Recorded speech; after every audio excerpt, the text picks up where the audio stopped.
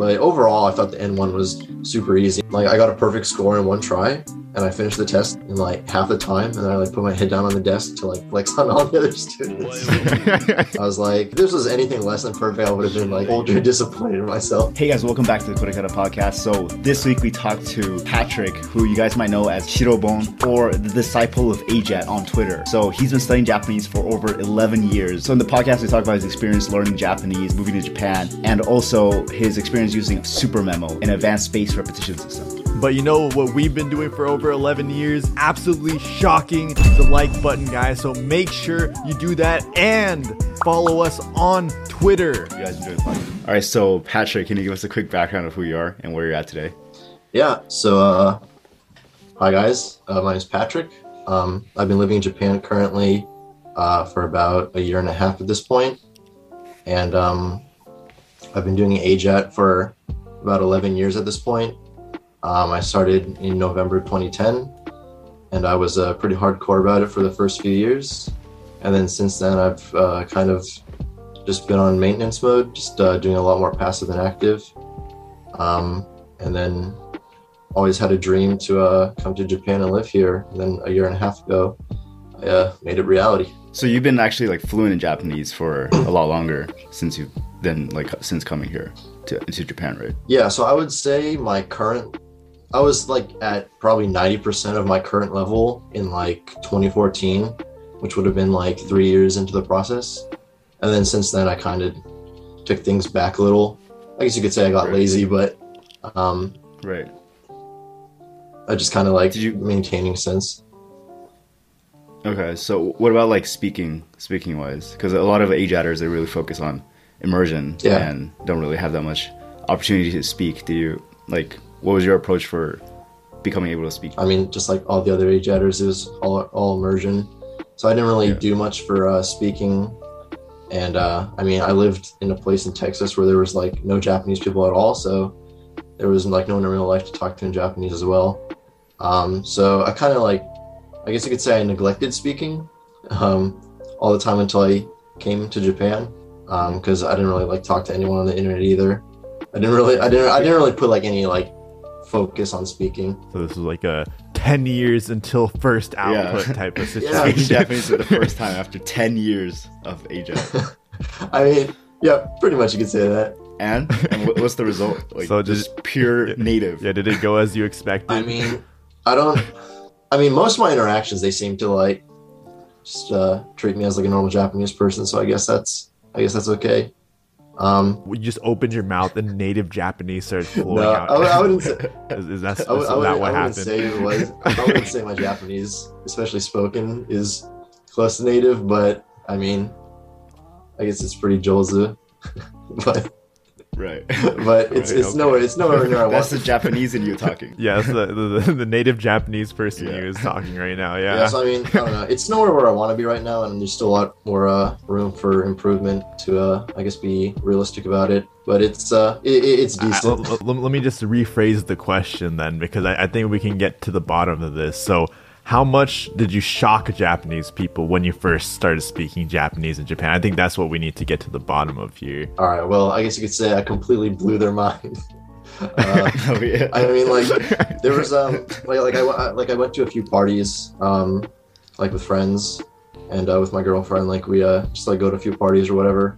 And like most of the people there, I don't know them. So first I introduce myself to them, and they're all like, "Oh my god! Like, how do you speak Japanese?" And I was just like, I don't know. I've been studying for like 10 years, I guess. And then they're like, oh, well, okay. Oh, so you like the shock value instantly went away as soon as you said 10 years.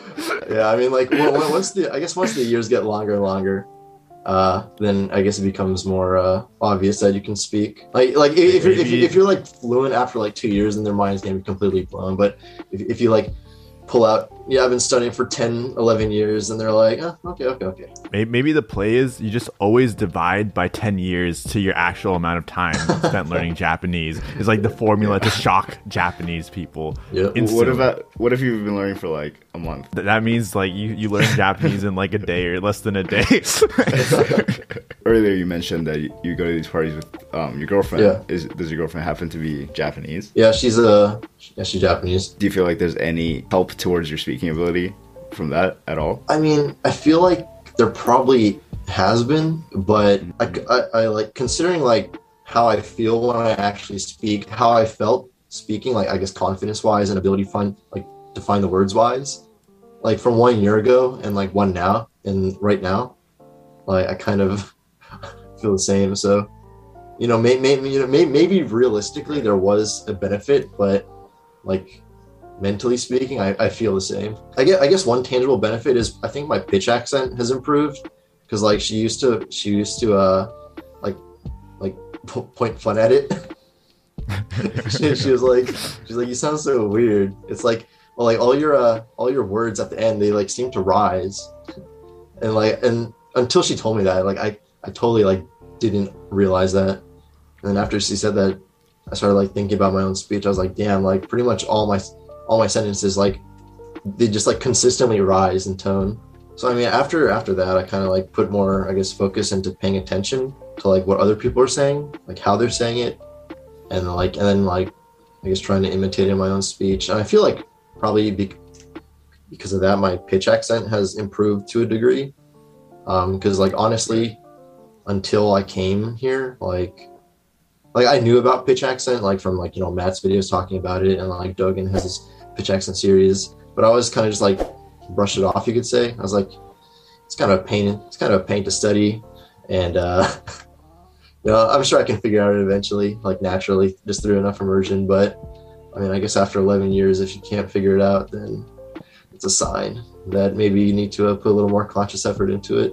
And I guess one other thing is like you took the JLPT N1, yeah. Right? What was your experience with that, and like how'd you do? Okay, so I took the JLPT N1 in December 2019. So that would have been like 9 years after I started AJET, and like I got a perfect score in one try, and I finished the test, like the written portion of the test, in like half the time, and then I like put my head down on the desk to like flex on all the other students.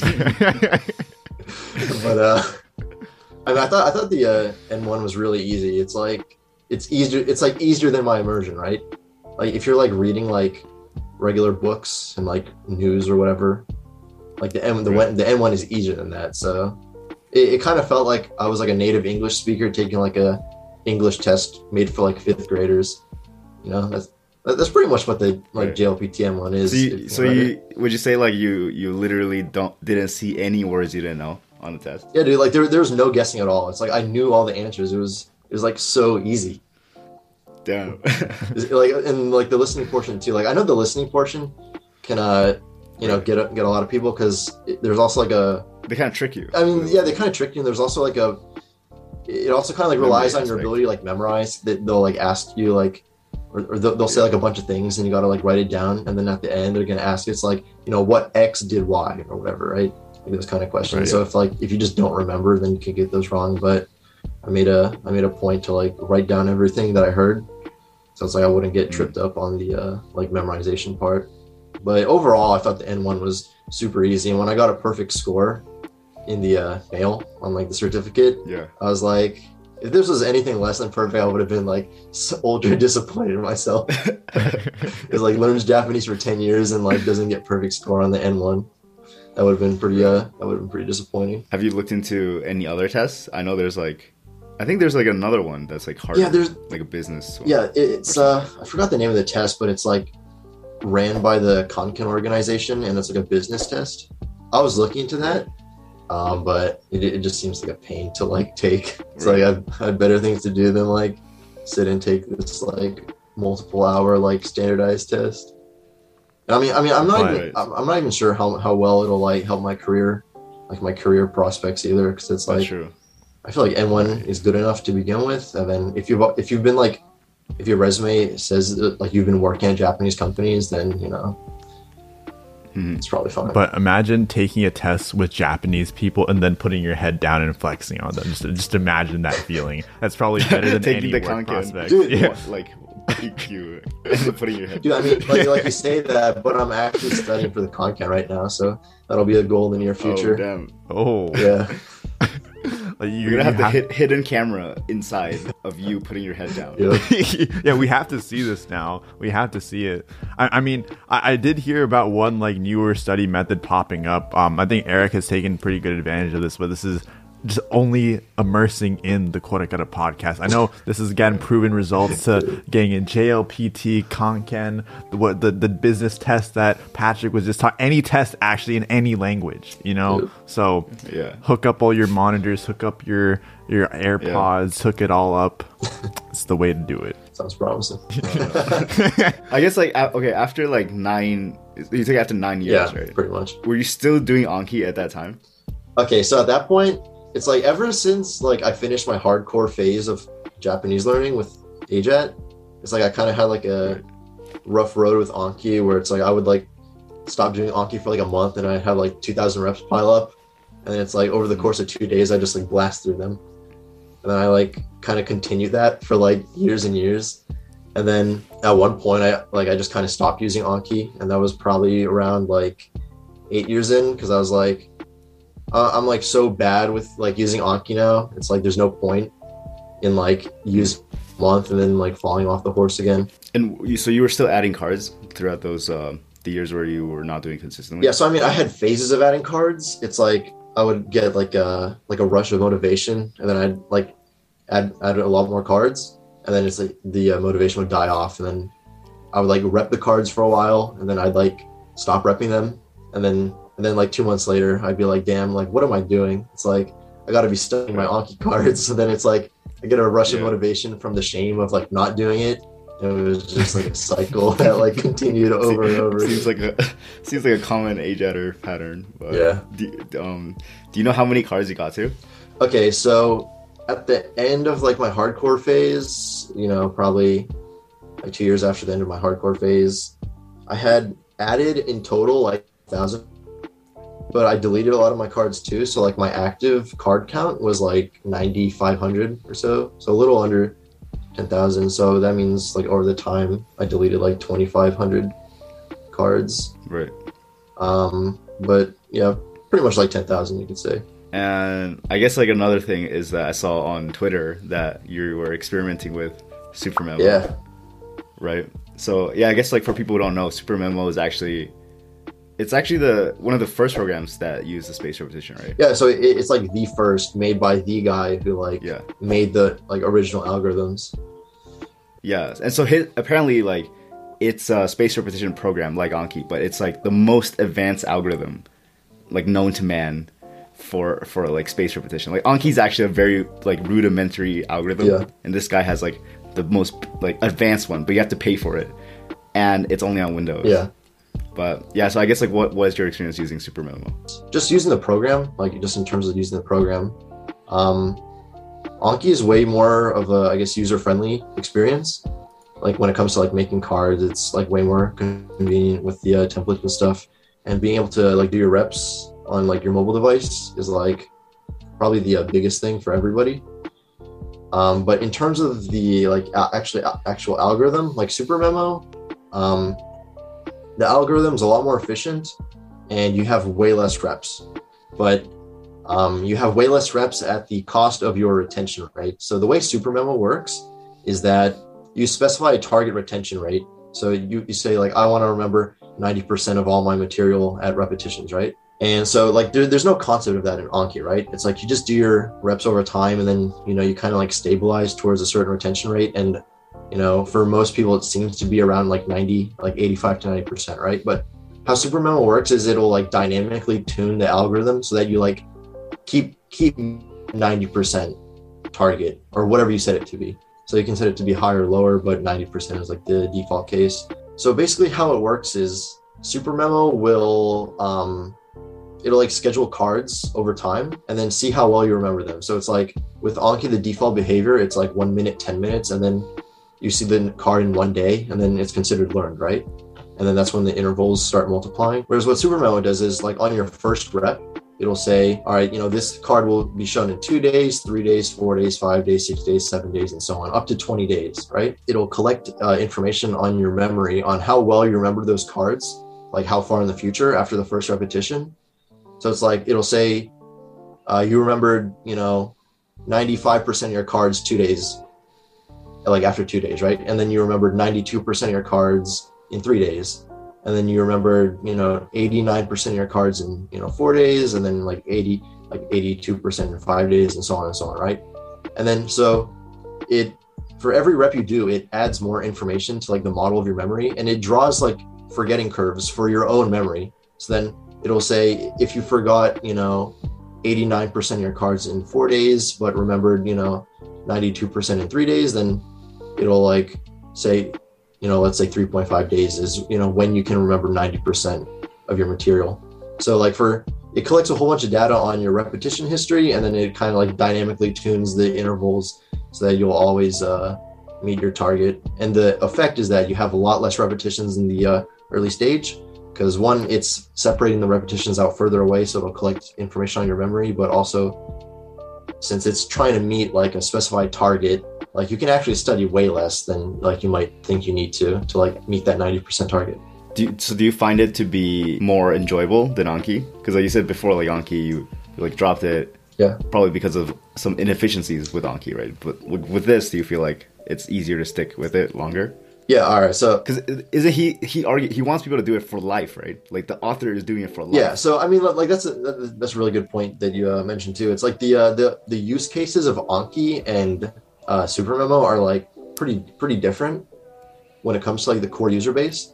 So the like when it comes to Anki, it's I guess better geared towards short-term learning and people who like just want to I guess learn a lot of facts, right, about like a specific topic, right? Yeah. So like language learning, like you got to learn a lot of vocab, you got to do like a lot of sentence cards or whatever. So like Anki is good for that. It's like they do it for like lifelong learning, and they like SRS like everything they come across in their life. And SuperMemo enables this with a feature called like incremental reading, which is basically it's a way to like import like web pages and articles and just like anything that you would like read into the program, and then you can make cards from that material directly in the program. Like you can make closed deletions from that material, and you can just kind of like sift through the document. So if something gets boring, you can like go to another document and learn about something else.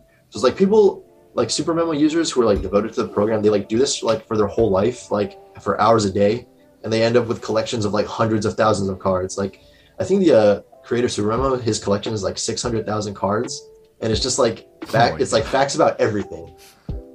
It's like everything you learn, it's like he wants to remember. So it's like that's kind of like the that's kind of like I guess how most SuperMemo users, like the devoted ones, use their program, whereas Anki is better for like learning about like specific things, and just doing like a lot of like facts about specific things. I was just imagining like his daily like routine is probably also his nightly routine. Well, like I mean, if you go on his website, and he has like a wiki as well. Yeah. Like he talks about his like personal life, and like basically SuperMemo like rules his life, because like he added like all these like scheduling features in to SuperMemo as well, and also has this thing called like a priority list where you can like enter things you want to do or like tasks you have to do and assign a priority, right. And then the program will figure out when you're supposed to do each thing. So he just kind of like devotes his life to SuperMemo, and then SuperMemo like takes the wheel from there.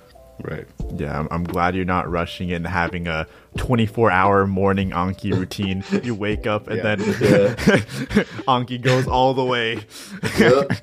That would be pretty wild. But you know what isn't wild?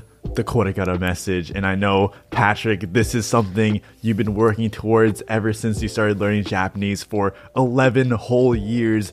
You know your goal was to go to Japan, but it was also to go and craft the perfect Korekara message. So I know you've in native Japanese. In native Japanese. Exactly. Thank you, Eric. So Patrick, in native Japanese, this is what we've been waiting for. The lights are shining bright onto you, and I'm going to pass it off to you to go and bring your Korekara message to life.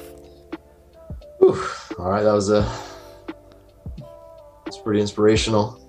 All right, I guess my Korekara message in native Japanese would be 皆さんに伝えたいことはただ一つ。いいねボタンを徹底的にぶっ潰してやってくれ。Hey guys, thanks for making it to the end of the podcast. Comment down below if you would ever use Super Memo. But you already know what time it is, guys. It's time to shout out our patrons. Japan. Suzu, Julie, Sad Boy, and Quick First Japan.